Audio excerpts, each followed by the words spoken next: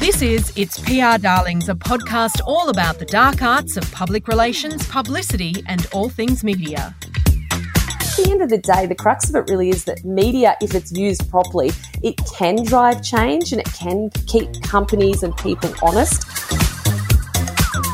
I don't want you to make something up. If you don't know it, just say to me, I'm going to go and find that for you, and make sure you do before the deadline, because there's nothing worse. I'm Greer Quinn from Forward Communications. And I'm Jo Stone from Sticks and Stones PR, and together we are your PR Darlings. Hi, you're listening to It's PR Darlings podcast, where we chat to industry insiders, journalists, producers and the businesses using PR successfully. I'm Jo Stone. And I'm Greer Quinn. One of the things we like to do each episode of It's PR Darlings is to demystify some of the industry jargon. Today's episode is brought to you by the word stakeout. And no, it's got nothing to do with a steak out on a Friday night and a couple of beers. In the world of PR, a media stakeout is not something we want to have to deal with too often. And in fact, it means there's a client crisis you have to deal with, which neatly segues into today's podcast, where we explore what a media crisis might look like. We've got a very special guest on today's podcast, Tamra Bowe from Channel 7 Sunrise. Tamra's the one who gets up at dawn in order to bring the day's events to the comfort of our lounge rooms while we enjoy our morning coffee. She's also worked as a TV news reporter for both Channel 7 and Channel 9. From live reports on bushfires and crime to feel-good wildlife rescues and success stories, Tamra has covered the full spectrum of news. She's also an ambassador for Tourism Australia and the voice of its many events. Tamra and I have had the pleasure of getting to know each other not only through our work but also through yoga and our kids' former school. What I love about Tam is her constant sense of wonder. Tam's a natural storyteller, and despite covering some of the more confronting sides of life, she hasn't become cynical. It's obvious Tamra gets a genuine buzz from reporting and recognises a good story when she sees one. Welcome, Tam. Thank you for joining us on the PR Darlings podcast. Thank you, guys. Thanks for having me. So good to have you. So to begin with, can you just give us a rundown of what a busy day at Sunrise looks like for you? We know it's an early start, isn't it? Oh, it sure is. Like this morning, for example, I was woken at 2 a.m. It can be anywhere from around 1 a.m. And from there, you'll hear from producers who sort of allocate you a topic. They might only give you one or two lines, and it could be, hot weather today, and then you've got to hop up, do your hair and makeup very, very quickly. That takes the least amount of time for me. And then get straight in the car, and I'll be on the side of the road researching my topic for anywhere up to 10 to 15 minutes, and then you could drive up to 2 hours to get to your location. And sometimes I skid in front of that camera with minutes to spare and just start regurgitating information.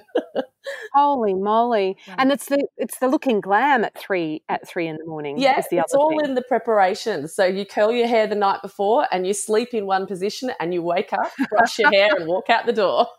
Oh, fantastic. How do you find the information? So if it just says hot weather, how do you decide about the hot weather you're going to... I guess then you just start, you've got to stay across topics. Being Sunrise, it's a national bulletin, so you've got to stay across the topics of the whole day before. So watching the news the night before, seeing what's coming up in your news feeds before you go to bed, and then just, hitting Google hard really and knowing which sites, like the Bureau of Meteorology, which ones are your resources that you can trust and which ones just to throw aside and not take advantage of, I guess.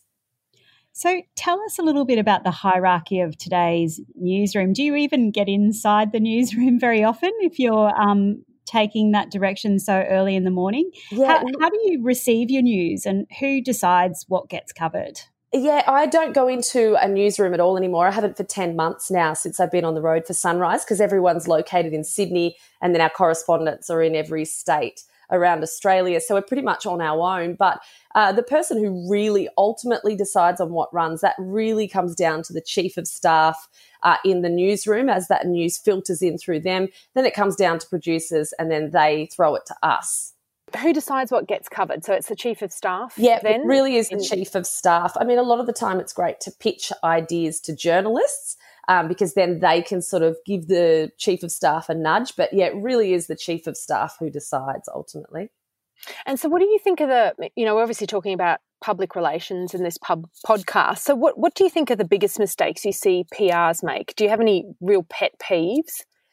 For me, I deal with a lot of PR companies locally, and a lot of them are really fantastic, and they'll come towards you and they'll come with a PR. I've dealt with Greer a lot through the years. She's fantastic. She'll wrap the whole story up for you and she will know it inside out. And that's so important for a journalist who might be given a topic on the road, will be thrown, hey, Tam, you've got to go to this one instead now, and they don't send you any information. So you can turn up and you really need all that information just to be able to pump the PR for it. Probably when you say pet peeve, the only one for me is a PR company that rings and rings and rings. It's like, we'll get an email. It's great to receive it. I see you. I've responded. And then, let us go because we're coming if we say we're coming. But not many PR companies do that. And I don't want you to make something up. If you don't know it, just say to me, I'm going to go and find that for you, and make sure you do before the deadline, because there's nothing worse than writing a package as a journalist, leaving a hole in your story, and then it falls over because that information's never received. Oh, very good. I know that you have actually texted me a couple of times for some last minute details. So I do always try to meet the deadlines. And you always do. I've never had a moment where I've thought, oh God, this isn't going to go to air with you, but I have with other stories before as well. And when should you pitch to Sunrise? Say you've got a great idea for maybe an outdoor location or a festival or something like that that's happening obviously in the morning. How much time do you need in advance? Like, could we potentially pitch to you and then you present it to your producer or your chief of staff, or, even if we start with the chief of staff, how much time in advance, if there is potentially like a beautiful event, maybe one of those outdoor art exhibitions on the Gold Coast, for instance? Yeah, the best thing is, I think, probably, because obviously news is so fast-paced and there's so much coming in that things do tend to get forgotten. I always think if you can pitch it about a week out, and, if you have good rapport with a journalist, by all means go to them, because they're going to know the best person to pitch that story to, whether it suits news, whether it suits weather, or which segment it slots best into, and then they can go to the preferred person.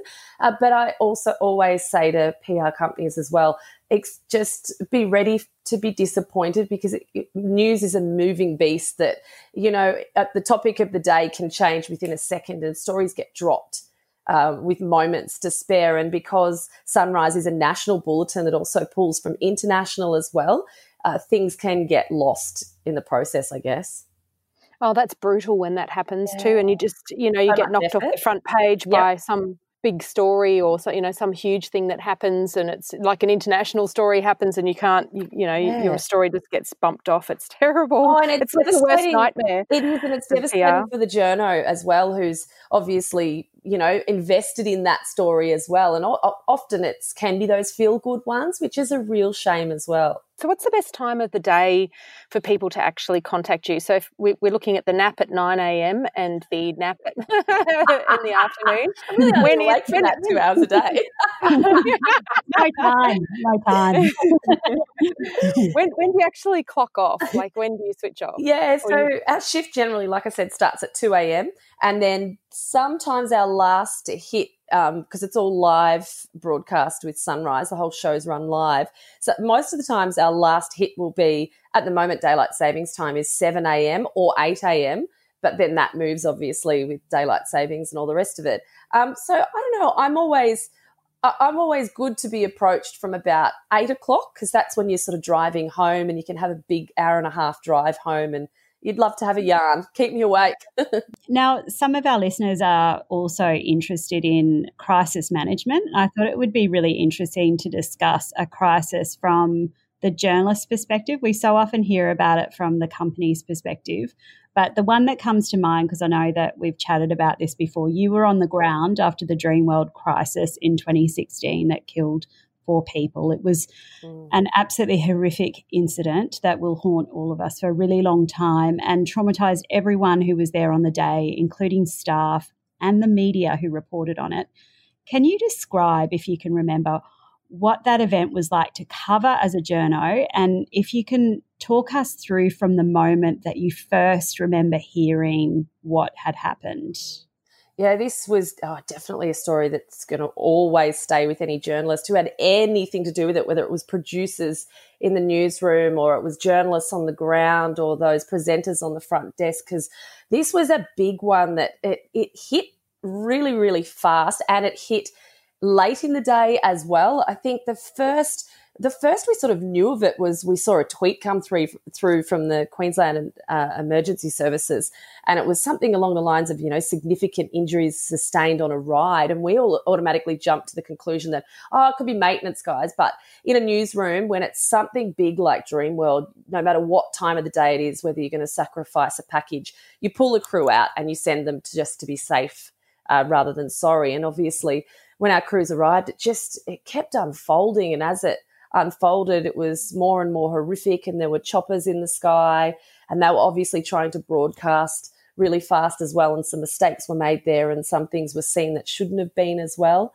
It was definitely a very difficult time, and it's been so ongoing with the inquest and everything. We've lived this for more than 4 years now too. And Dreamworld was widely criticised at the time for its delay in closing the park, then reopening the park too soon. They were also slow to put forward a spokesperson. From a journo's perspective, I know it was unfolding, but what did you need? It's so hard. This was such a tricky situation. It was something we've never seen in our theme parks here before. And I'm a very compassionate journalist. So for me, I could see all sides of the story, and I understand what was happening for the families was just horrific. I also understand that Dreamworld went into damage control as well, and they were taking advice from so many different sources too. But from a journalist perspective, you really do need someone to step straight up to the plate. And I know that those decisions can be rash and they can come out the wrong way sometimes. But from a journalist perspective, I know that if we're starved for information, we'll go looking for it. And you can often go to a source that might not be the best alternative, that could put a negative spin on it for that company. So I think coming forward straight away and trying to stay ahead of the media, that's so crucial in a situation like this. Well, one of the things that you do in crisis comms is you check tweets first, like you check social media, because often you'll only have like 7 seconds before a crisis is set live through social media. So, I mean, was there stuff that Dreamworld could have done differently that we can learn from in terms of how to deal with the media in a crisis? Yeah, it's a really tough one, because I think by the time they were responding, they were going live on air too, which is really tricky because you can't often have time to think about what your response would be and sit down and have a big powwow about what is this, how are we going to attack this, the plan of attack. But I think, it was such an unprecedented situation. It's so hard to know what was right and wrong. The fact that they came out after their meetings as well, and then they talked about pay rises for certain chief executives. All of it just compounded into the story became about the things that Dreamworld did wrong instead of what they did right. So it was really tough. Like I say, I'm a compassionate journo. So for me, my heart broke for anyone that was involved in that situation. Absolutely. I think that was also why it was so sad, because Dreamworld's always a happy place and we've all been on that happy ride. So we could really put ourselves in those situations. Absolutely. And the media was also quite criticised for their reporting. I mean, even just with what I heard going about my day, what people were saying about the media, and I felt defensive of the media. Can you maybe offer a bit more of an explanation of your role as a journalist and your obligation to inform in a moment like this? Yeah, that's exactly right, because that's what our job is. People don't realise the pressure of something like that. You want to get it right, and at the back of your mind, you want to respect the families and you want to respect Dreamworld as well. And, a lot of the time we're called vultures.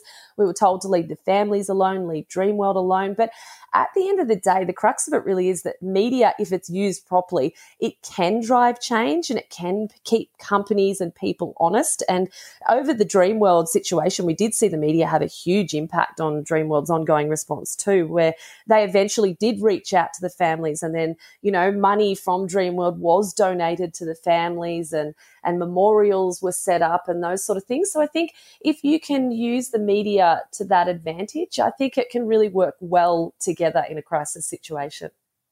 There was that classic moment where Deborah Thomas was in the press conference saying that Dreamworld had spoken to all the families, and then a journalist said, well, actually, one of the families is texting me now, and that's not the case at all. And I think that's also how the media can be powerful. It can make sure that people are held accountable. Yes, too. Catch them out when they're saying something or they're throwing some spin out as well. Moving on to coronavirus, the other crisis that we've been facing this year, we're quite interested in finding out how newsrooms have adapted to coronavirus and how social distancing's impacted on reporting, or is it all just that we're all back to business now? Yeah, well, for me, I stepped out of the newsroom about 2 months before COVID hit, and I went on the road with Sunrise. So it hasn't affected me because it's just me and a camera. So it's very isolated anyway. I was lucky in that regards. But with our newsroom, I'm still obviously in contact with them, and I've seen what they've had to do. They've had to put microphones on these big, long selfie sticks that are staying a distance from everybody. A lot of things were done remotely and over Skype interviews and that type of things as well. But as far as I'm aware, the social distancing isn't as prominent anymore. It does look as though things are getting a little bit back to normal, which is nice to see, because journalism is very face-to-face, and it's not as great when you can't be in somebody else's space with them. I think particularly for TV too, because it is so in person, whereas with print you can do a lot of it over the phone, and indeed with radio too. So but just on that Skype and Zoom, do you have any tips or tricks? Because I've noticed that even though we are getting a little bit more back to normal, just COVID-19 has actually opened newsrooms up to accepting more footage and Zoom and Skype calls, which can be quite convenient as well for everyone involved. Do you have any tips and tricks that our listeners might be interested in hearing about how to submit video or how to frame it if it is a live interview? For instance, we're big on lifting the camera up to eye level for Skype media interviews, so we're not looking up people's noses. Because no one wants to see that. Oh, nobody needs to see that, and especially on breakfast television. Look, the big one for us, the only thing I could say for me, from my perspective, through all my years, it's just been bashed into me, is lighting. If you can figure out so that you're not backlit by a window, because otherwise you become a dark face. If you can have a desk light that's sort of throwing light onto your face as well, that's always really handy. And make sure your audio's working and the connection's good, because on live television, it is like watching a car crash when you see it freezing and the person's coming in and out, and they will just dump out, and then you lose your opportunity in that interview altogether. What about submitted videos? What do you advise when people sort of send on, iPhones or video news releases? Do you use the video news releases, for example? Yeah, definitely. We obviously like to shoot as much as we can ourselves, but you would have seen through the years, everybody now, journalism is evolving, and they used to call it parachute journalism, where they would put someone in there and someone would shoot it and then send it out to the news crews. The big one for us is, if you are filming on an iPhone, turn it on, is it landscape? So turn your phone on the side, don't hold it right way up, because once it hits our screen, obviously a screen is in a landscape position, and otherwise it stretches the vision, and sometimes it's not able to be used at all. Finally, I would love you to share a little bit about how and why you became a journalist for maybe young aspiring journalists. You didn't follow the standard path. In fact, you were a single mum, weren't you, when you first started studying journalism? Yeah, I was. I've always had, as a kid, Mum used to say to me, I wonder what you're going to do as a kid, because you're going to tell stories. I'd sit there and read out loud to all my toys and everything. So I've always loved talking and reading. And, you know, as a kid, I'd have 4 books on the go. So mum always tried to sort of steer me in some sort of direction. And I went to the university and I was actually going to become a nurse. And one of the guidance counsellors there was talking to me about what I love to do. And my main topic or subject in school was always English. So she said, would you consider, you know, journalism? You could write a column from home. So that was always my big target. And I never got to do that. I always went straight into broadcast media. Straight into national Sunrise. Straight to the top. Straight to the top, exactly. That's an amazing story. It's hard to do journalism and juggle it with kids, though, too. You know, that's really hats off to you with that as well. We all know what it's like when you're sitting on the side of the road at a siege and, you know, or something's happening and it's just going on for hours and you can't get away around school pickup but you know what, in some regards it's been great. My child is so well versed in media, it's unbelievable. Since he could talk, basically he knew who was the Prime Minister, who was the Premier. He's just so across that he knows everything, and all his mates generally come to him for information, so it's put him in good stead. That's awesome. And let me just ask you too, what about the kinds of stories that you're interested in Sunrise? Like, what's the magic mix that gets something onto Sunrise? It's from one end of the scale to the other, really. So there's obviously the hard news, the breaking news, the doom and gloom of it all. But if you are a PR company, we love, you know, medical stories on education, your general topics, finance. And then obviously the other end of the scale, love quirky. So if you can come up with something that's really unusual, that's funny, that gives people a laugh, because in breakfast television, it is a lot of light humour as well, because there's so much doom and gloom and people are eating their breakfast. They don't want to have hard news shoved down their throat every 5 seconds. So, yeah, those quirky ones, I love them. So pitch them to me. Oh, that's awesome. Well, listen, you are a total inspiration, especially getting up so early in the morning, day after day, and still looking so glam.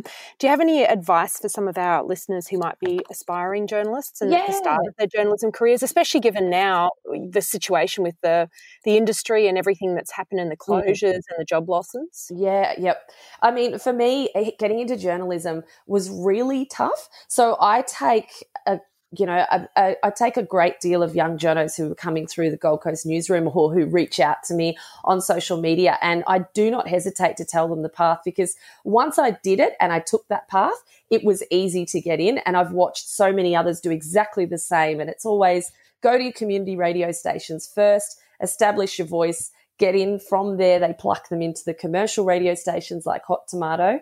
And then from there, you can segue into TV once you've got your voice and go to the local newsrooms. And then it's just a step up to the state bulletin and then to national. So I know it sounds easy, but it's a lot of work. But if you want it, you can definitely get it. Wow. Thank you so much for joining us, Tam. And for everybody, you can follow Tam. She's great with sharing her behind the scenes videos when she's out on the field reporting. I love her Instagram and her Twitter as well. You can also find many of her stories on Channel 7's media channels. Is that right, Tam? Yeah, we share a lot on our Sunrise and 7 News Queensland Twitter and Instagram and Facebook pages as well. Awesome. Thanks, Tam. Thanks so much. Thank you. Was that painful or less painful than a 3 a.m? I love that. I love this sort of thing. Now, we did promise at the beginning of the show that we'd tell you what stakeout means. You might have seen journalists and camera people outside someone's house or outside a business. Lots of cars, equipment, lights, all waiting and waiting and waiting. There's a lot of coffee, and as a journo, you have to have a bladder of steel. Well, that is a stakeout, and it can go on for days or even weeks or sometimes even months. And this usually happens if the media want or need something and they haven't been given it yet. And it could be a statement or a comment or just someone leaving the house and driving away. It's a bit like the paparazzi, but usually with a sprinkle of hostility. For normal companies, a stakeout is extremely rare or may never even occur. Media stakeouts tend to accompany a crisis where there's a reluctance to front up to media or answer questions. There were certainly media stakeouts during the Dreamworld crisis. In some cases, these stakeouts could be completely avoidable through being responsive with a statement or a spokesperson. So those who are new to media and publicity might imagine that all dealings with media involve some type of aggressive pursuit or days of media hanging outside your house, which is definitely not the case. So don't let the stakeout scenes scare you away. Businesses that do good tend to generate good stories once they master the art of PR. Well, thank you for listening in, and be sure to subscribe, share, rate and review our podcast if you've enjoyed it. You've been listening to It's PR Darlings with Ria Quinn and Joe Stone. See you next week.